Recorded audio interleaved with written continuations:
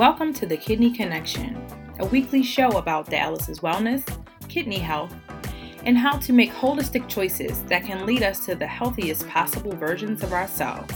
I'm your host, Ebony G., a registered nurse in Baltimore, Maryland. For more information and free resources to help you get started, please visit our website, www.lwapllc.com. I really hope you enjoy listening to this show, but just a reminder, this show is not a substitution for medical diagnosis and treatment.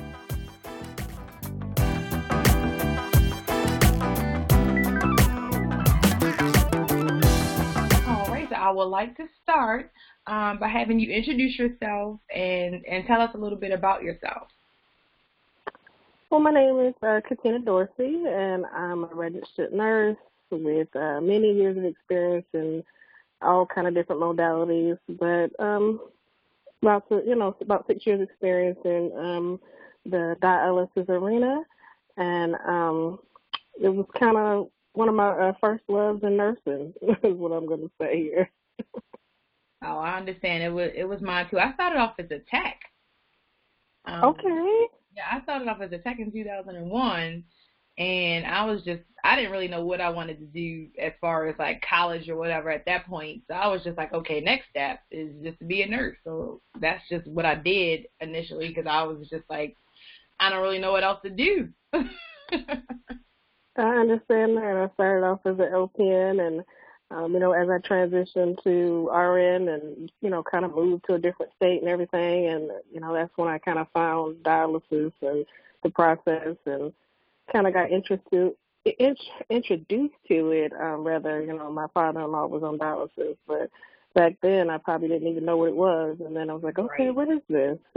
So coming in it and it kind of being my first step into RN and, kind of like my first love in nursing, it was definitely interesting because having a family member going through that, you see it from a different aspect, versus that medical aspect of it. Yes, exactly. Yeah, I didn't have anyone at the time.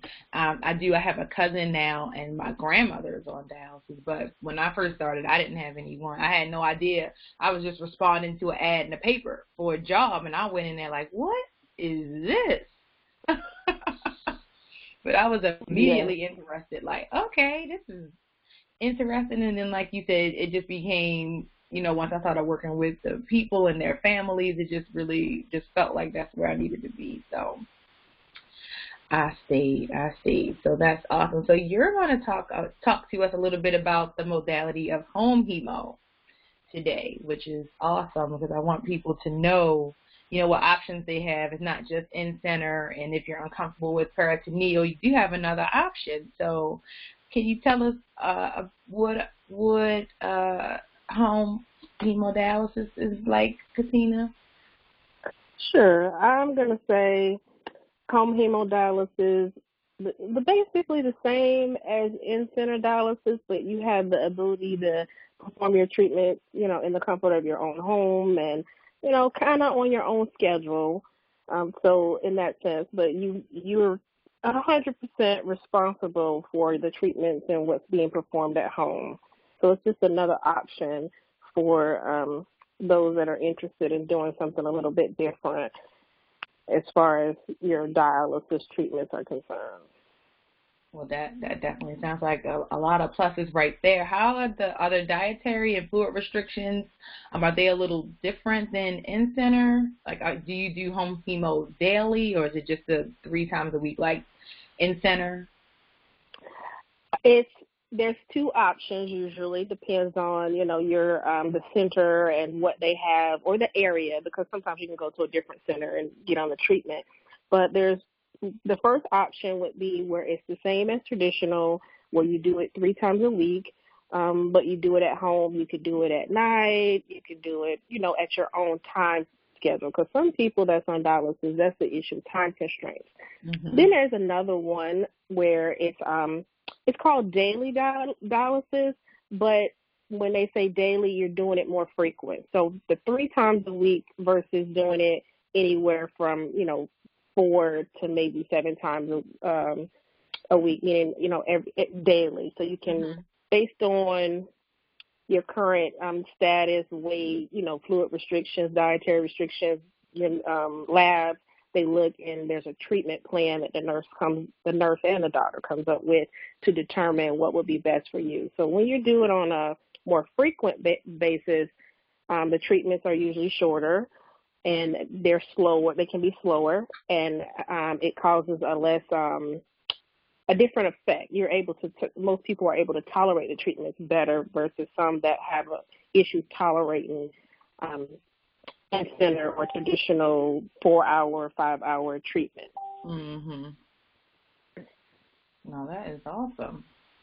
That sounds like definitely like they would have a better quality of life because they are, I guess, one, feeling like they have a little more control over their life and their dialysis situation. They're able to make, a better decision that fits more for them. Because I know a lot of patients feel like they don't, dialysis takes the control away. Because like you were saying, they're limited in time. Sometimes they don't feel as well, and they just kind of start feeling stuck, and depression can set in then. It definitely gives a better quality of life because it's, ideal for a patient that's looking to, kind of take some of that control back, not having, it's a certain time, every day or this long, or like you said, not feeling well after the treatment. Some, people are able to, the ones that weren't able to work, go back to work or just, make it around the schedule of their work or family and see tremendous, change in their overall quality of life, because I'm sure like some of us don't like to be controlled. So in that environment, it's very controlled, and you can say, okay, well, I don't want to do my treatment in the morning. I want to do this, and I want to get on at 5 o'clock, and I can watch my favorite TV show or read my book, whatever. But it's on my own time frame, and I'm kind of have more control over my treatment and my overall health. Right, which is the important part because when I teach patients dialysis wellness, I always tell them it's so much more than just your physical. Wellness is your emotional wellness and how you're feeling about things. But to me, these types of choosing modality decisions go into your intellectual wellness, which is, what are you looking at, reading, researching on how you can fix how you feel, because I'll hear a lot of people say, well, my neighbor next to me told me that this worked for her, but it didn't work for me. And I always tell them, like, so then try something else. Like, what worked for her might not work for you, or, what the first 6 people told you might not work. But it's really, if you want to feel better and you want to live the life that you're choosing to, you're going to have to figure out, what the best decision for you is. You can't really you can't really depend on someone else to do that work for you. It's like that commercial where they ask the neighbor, oh, do you know who fixed roofs? And the neighbor will say, yeah. And then they'll say, okay, well, I need all these lists of contractors. It's like, it doesn't work that way. You have to do your own work to figure out what's going to work for you.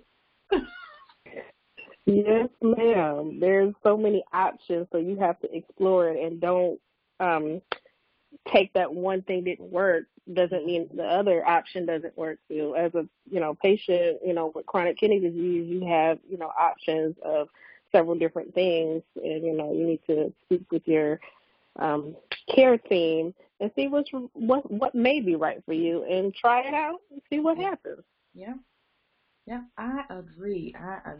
So what in general, if a person is on in-center dialysis and they might be thinking about trying another modality, what kinds of things would qualify them as a candidate to look into home hemo? Like, what do they need?